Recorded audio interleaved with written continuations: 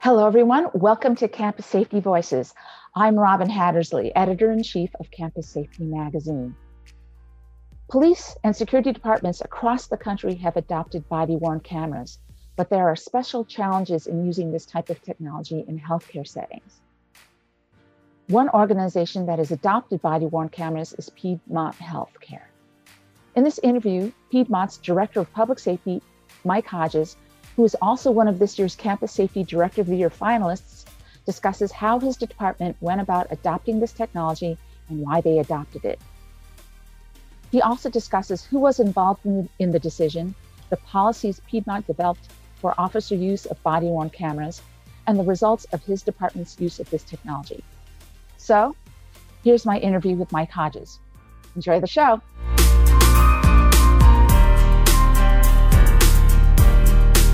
Why did your department or an organization start using body-worn cameras, and what are the benefits and versus risks, especially in healthcare? So that's an interesting question. I think body-worn cameras, like all tools in a security apparatus, are all just that. They're a specific tool you pull out of the toolbox for a specific task. And I think that's the approach we've taken towards the cameras. They were an accentuation of our tool set. As we really focus on the development of our security program and our overall physical security apparatus, we really wanted to make sure that we were equipping our team, not only the individual officers, but the program as a whole, with the best tools available. And so the body-worn camera just became very obvious as an exceptional tool, not only from a de-escalation standpoint, because they do have tremendous value in de-escalation, but also from a liability protection standpoint and from a professional development standpoint. It gives us valuable information on how to debrief and improve. One of our kind of core guiding principles as an organization, as a security organization, is what we call the pursuit of tactical excellence, meaning we want every encounter that we have, whatever that may be, to be better than the encounter we had before. So we're working towards constant improvement, and the body-worn camera tool gave us an excellent opportunity for that level of debrief. And then, the tremendous value in de-escalation. Now, there are a lot of hurdles with body-worn cameras, primarily being HIPAA issues associated with protected health information. And so we had to have a very collaborative approach to the development of our policies and procedures around that tool. But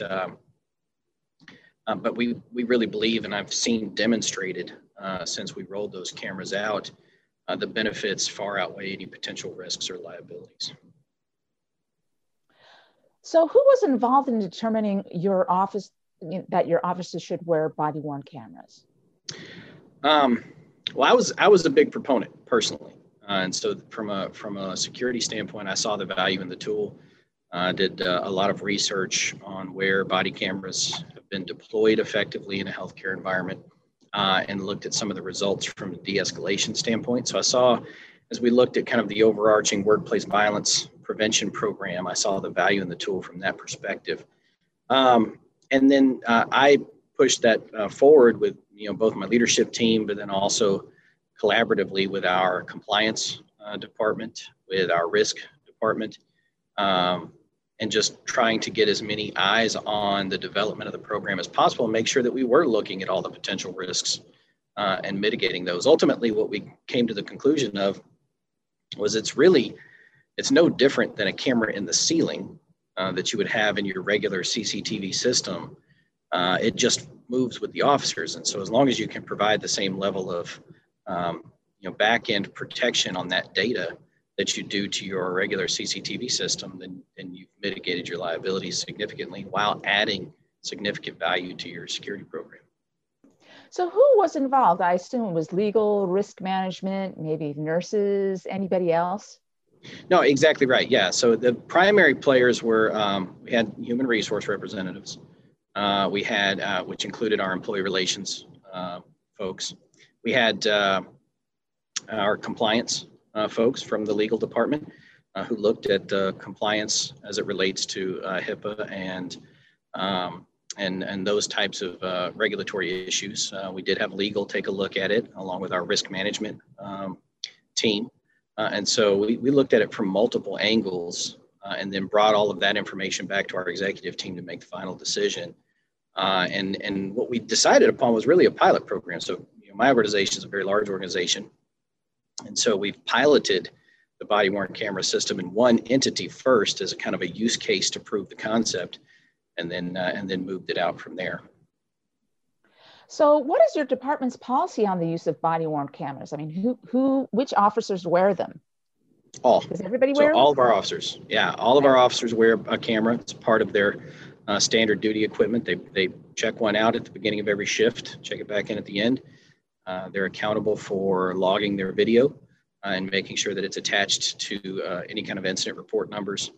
And then part of that, policy is, how we maintain what type of incidents require it. So anytime we have an incident response, they're required to turn it on as they make their response and then have it on during the incident.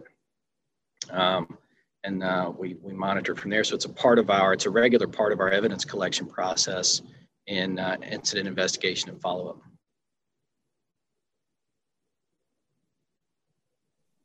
What kind of training is involved in with this technology?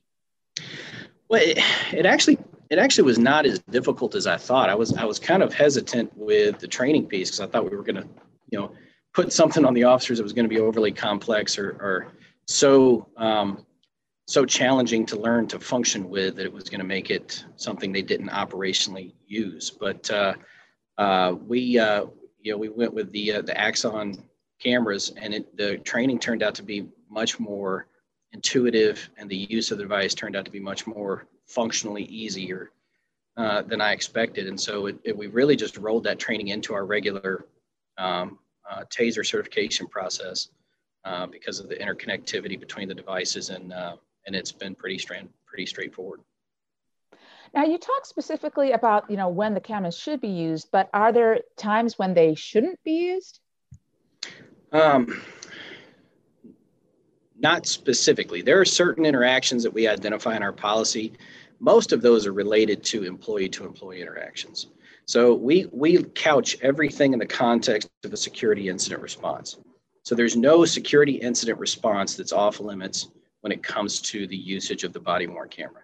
But there are other interactions that we say are definitely off limits. So if you're not involved in an actual security incident response, then your camera should not be on.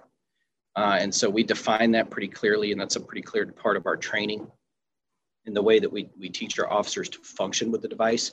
But in the context of that security incident response, all interactions, all parts of that response are open and available to being recorded. But if you're just standing at a nurse's station talking with staff, well, that's off limits. That's not a conversation you need to record because it's outside the context of your role as a responder to an incident. So how was your policy developed, and who was involved in developing that policy? The primary folks involved in developing the actual language and the policy was myself, risk management partners, and our compliance partners. And so the three groups bounced the policy back and forth through multiple iterations until we came up with a draft that we were happy with, and brought that forward to our executive team for approval. So what have been the results of your officers using body-worn cameras? Significant de-escalation. I will say without hesitation that the usage of the cameras brings behavior down significantly. Even in cases, some of the hesitation initially was that they might exacerbate behavior in certain situations, but that has not been our experience. We have seen them be a significant reducer to overall escalation, which has been fantastic. I'm sorry, when you mean de-escalation, by the subject or by the officer or both? By the subject, absolutely. So when we're dealing with combative individuals, the presence of the camera tends to tamper down the ultimate expression of their escalation or frustration. It's also been just an incredibly valuable tool, like I said, for professional development. That's been one of the primary impacts I've been interested in. And we certainly see the liability mitigation as effective. So when accusations are made, we have that evidence that's present and available to us to review. And so we've had opportunities to mitigate potential liability issues because we have that evidence available to us. But then also we've been able, like I said, to use it for opportunities for improvement. So we've been able to look at incidents with our teams, our frontline teams, and say, okay, this is how we went through it. That's a good response, but how can we make it better? And what are opportunities and interactions to make it better? And that's been a phenomenal opportunity for us to pursue that tactical excellence philosophy. And so, any advice for other hospitals or healthcare facilities on considering the adoption of body-worn cameras? My first piece of advice would really be centered around what's your overarching philosophy as an organization, and what level or what stage of development is your security apparatus. So this is not a tool I would roll out unless you have already built an effective development program for your frontline officers. There's a lot of challenges in the healthcare industry when it comes to security officer development, training, things like that. I think, certain organizations, you're going to need to take a hard look at your current state before you add a tool like that, because it's a dynamic leap in your response technology. And so you want to make sure that your training programs, the other tools that your officers have available, all of those things put together in a program that's going to lay a strong foundation for the addition of a camera on the officer's person. And so I think, looking at that kind of fundamental foundation in your tool set is a good place to start. And then if you choose to move forward with that, then I encourage it across the board. I think it's been a tremendously positive experience for us. And I think it has tremendous value for any organization.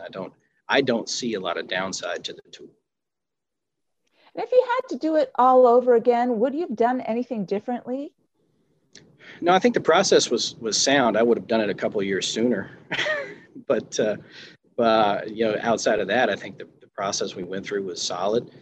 We had a good, like I said, collaborative approach. We had a lot of people at the table to help us build that 360-degree view of both the opportunities associated with the tool and as well as the liabilities associated with it. And so I feel like as an organization, we took a very solid approach to the rollout, and to that point, it's been successful as a result.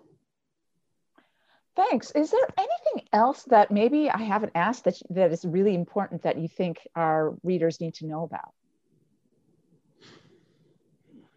I think, ultimately, I talk about laying that foundation. And I think that foundation is critically important. One of the core philosophies we have is the concept of the strategic security officer.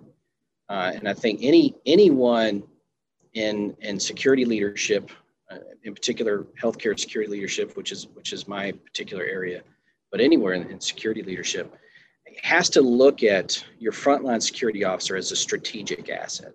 What I mean by that is, in the confines of a 12-hour shift, an 8-hour shift, whatever it is, that officer is going to encounter every possible challenge, whether it's a customer service related inquiry, all the way to, aggressive assaultive behavior.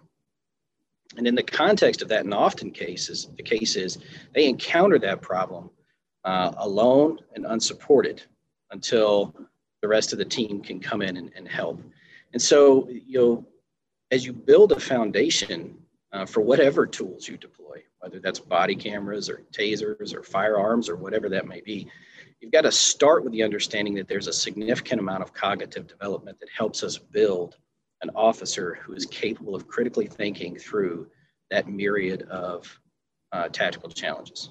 And so that would be where I start in any case, no matter the organization, no matter the context. How are we developing our officers effectively, both in the behavioral skills that we want them to utilize, but also in the cognitive and critical thinking skills we need them to be able to function with, and how do we connect that to be effective strategic resources for the organization? Because one decision, whether it's on camera or not, has the potential to ripple out across the entire organization and have that strategic impact and can change the course of the organization. And so the resources we invest in that development in association with the tools we deploy with that officer all have tremendous value, and we've got to really put a lot of focus and effort into how we approach the building of that program. And so that would be my big ask across the industry, I guess, is take that hard look before you jump into a new tool to add to the tool belt. You know, where are you in development of your officers from that perspective? Because we know that failure to train effectively is training to fail in a lot of ways, and that's a significant issue if we don't address it. Great points, Mike. Thank you so much. My pleasure. Thank you very much.